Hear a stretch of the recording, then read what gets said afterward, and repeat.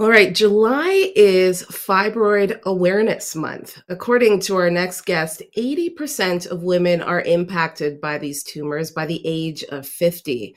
Well, you probably know someone in your life who has struggled with fibroids, or maybe you have yourself. Many of us don't know much about this condition and how it impacts so many women. Here to shed some light on this is gynecologist and obstetrician Dr. Michelle Jacobson. Dr. Jacobson, thanks for joining us. Hi, thanks so much for having me. Okay, so tell me about fibroids. What are they? Well, they're very common, as you alluded to, and fibroids are usually benign, so usually not cancerous, muscular tumors that originate usually in the wall of the uterus. So the uterus is composed of a couple of layers, and the middle layer is a muscular wall. And when they start growing there, they can grow into any location, sometimes the cavity of the uterus, sometimes they're on a stalk on the outside of the uterus, and they can range in size from being microscopic to as big as a watermelon or bigger. Wow. And so 80% of women are impacted by this. Well, impacted is an interesting word because Okay. fibroids are very often asymptomatic. So I would probably say more that up to 80% of women have fibroids, but less of them might actually be impacted by symptoms associated with fibroids. Okay. And they seem to show up predominantly, it seems like, in Black women. Why is that? Hard to know. We don't know what the cause of fibroids is or why women grow fibroids, but certainly there seem to be genetic components. And there are women from different ethnic backgrounds who are more likely to grow fibroids.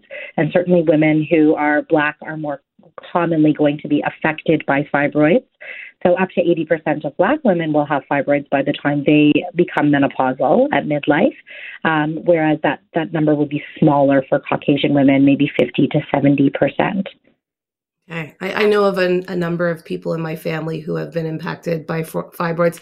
Can it be prevented? Can fibroids be prevented at all? That's a really good question. And I don't think that we know the answer to that just yet, because sometimes people have fibroids and we don't know that they have fibroids because they may never have an ultrasound or may never have had a symptom that's going to allow us to investigate their fibroids and understand that they have them. So when we say up to 80% of women have them, it's because we somehow found out. But who knows how many women are walking around with fibroids not knowing that they have them. But in terms of preventing them, there are medications and there are procedures that can stop fibroids from growing larger. But we don't know of any medications or procedures or lifestyle habits you can adopt that might stop you from growing fibroids in the first place. Okay.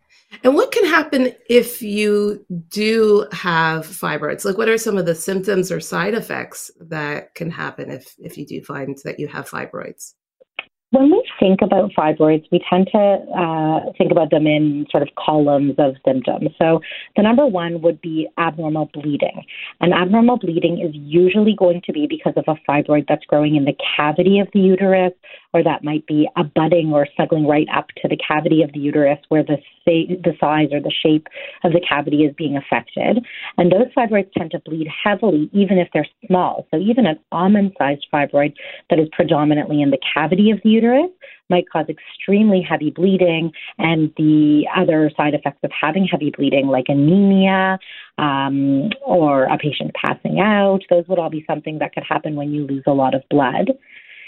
Sometimes fibroids cause infertility, and that's usually going to be, again, fibroids that impact the shape or the cavity size, because that can affect where the baby is meant to grow or where the placenta is meant to implant.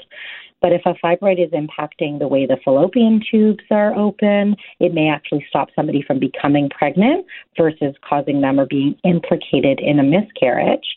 And we commonly see women complaining of bulk symptoms, and that's going to really depend on the location of the fibroid or the size of the fibroid. Where a large fibroid or a fibroid that's grown in an uncomfortable place might be pushing on the bowels or the bladder and causing somebody to be really uncomfortable just because of the bulk of that fibroid. And actually the treatment for all these different fibroids would range based on what we're trying to achieve in terms of improving those symptoms. Now, it is, as I said, July is Fibroid Awareness Month. We're ending July in a couple days. What are maybe some myths about fibroids that women have that come into your office that you kind of have to debunk if they're, worried about this? Yeah, that's a great question. So number one, a lot of fibroids are found incidentally, which means that somebody might have an ultrasound or a CT scan for a completely different reason and then discover that they have fibroids. Those women might have no symptoms and never have known that they would have had a fibroid otherwise, but come in because they're really worried now that they know that they have a fibroid. So the number one myth would be that all fibroids need to be treated or monitored. If somebody has a fibroid but doesn't have any of those symptoms that we just described, there's no need to follow that fibroid and there's no need to worry about it or treat it. The number two myth would be that you can prevent fibroids by doing things like dietary restrictions or lifestyle changes. So I've had patients do things like water fasts, where they think that because of something that they've read on the internet or advice that they've received from somebody, that they might be able to shrink their fibroid or have their fibroid disappear completely if they cut certain things out of their diet or if they restrict certain things. And that actually has no evidence. There was a large study done out of the U.S. where they looked at all sorts of dietary and lifestyle habits and really concluded that there was no real evidence to impact the growth or the presence of fibroids. And number three, a lot of people worry that their fibroids are cancerous or will become cancerous. And cancerous fibroids got a lot of publicity in the U.S. a few years ago because of a very tragic case. But when it comes to the general population, fibroids are very, very rarely cancerous, are almost always benign. And certainly people who've got cancerous fibroids tend to have symptoms that need to be investigated. Okay. And so I'm hearing stay connected with your gynecologist, your obstetrician, and stay on top of your health to make sure that you're catching this if you do have a fibroid. Yeah, if you've got a symptom that sounds like any of the things that we talked about today, then definitely it's worth getting an investigation like an ultrasound. And we have amazing treatments these days that can really improve fibroids. And I think what I'd really like people to take home from this is that the care can be so individualized. Like there's amazing technology that can remove fibroids that cause abnormal bleeding within the cavity of the uterus, even without making any cuts or having any scars left over.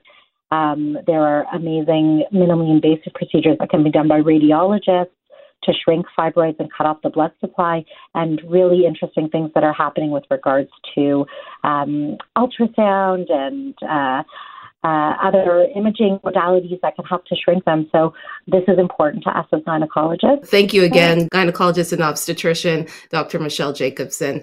Thank you for your time. I'm Maggie John, and this is The Jeff MacArthur Show. Hi, it's Shauna, and I might be a bad parent because my kids think French fries are vegetables. Hey, it's Ryan, and I might be a bad parent because I went out for wings when my wife was in the hospital after giving birth. Johnny here. I might be a bad parent because in my house, the tooth fairy gives pocket change. But we're not alone. Len emailed us and said his 6-year-old daughter's Tarzan moment going from love seat to lazy boy by curtains made him more proud than any dance recital. And Andy left his 2-year-old at the rink. All right, guys, I'm sure we're not alone. Like Andy's kid. For stories and confessions like this, make sure you check out our podcast. It's called Bad Parents, and it's available wherever you get your podcasts. I left a glove at the rink.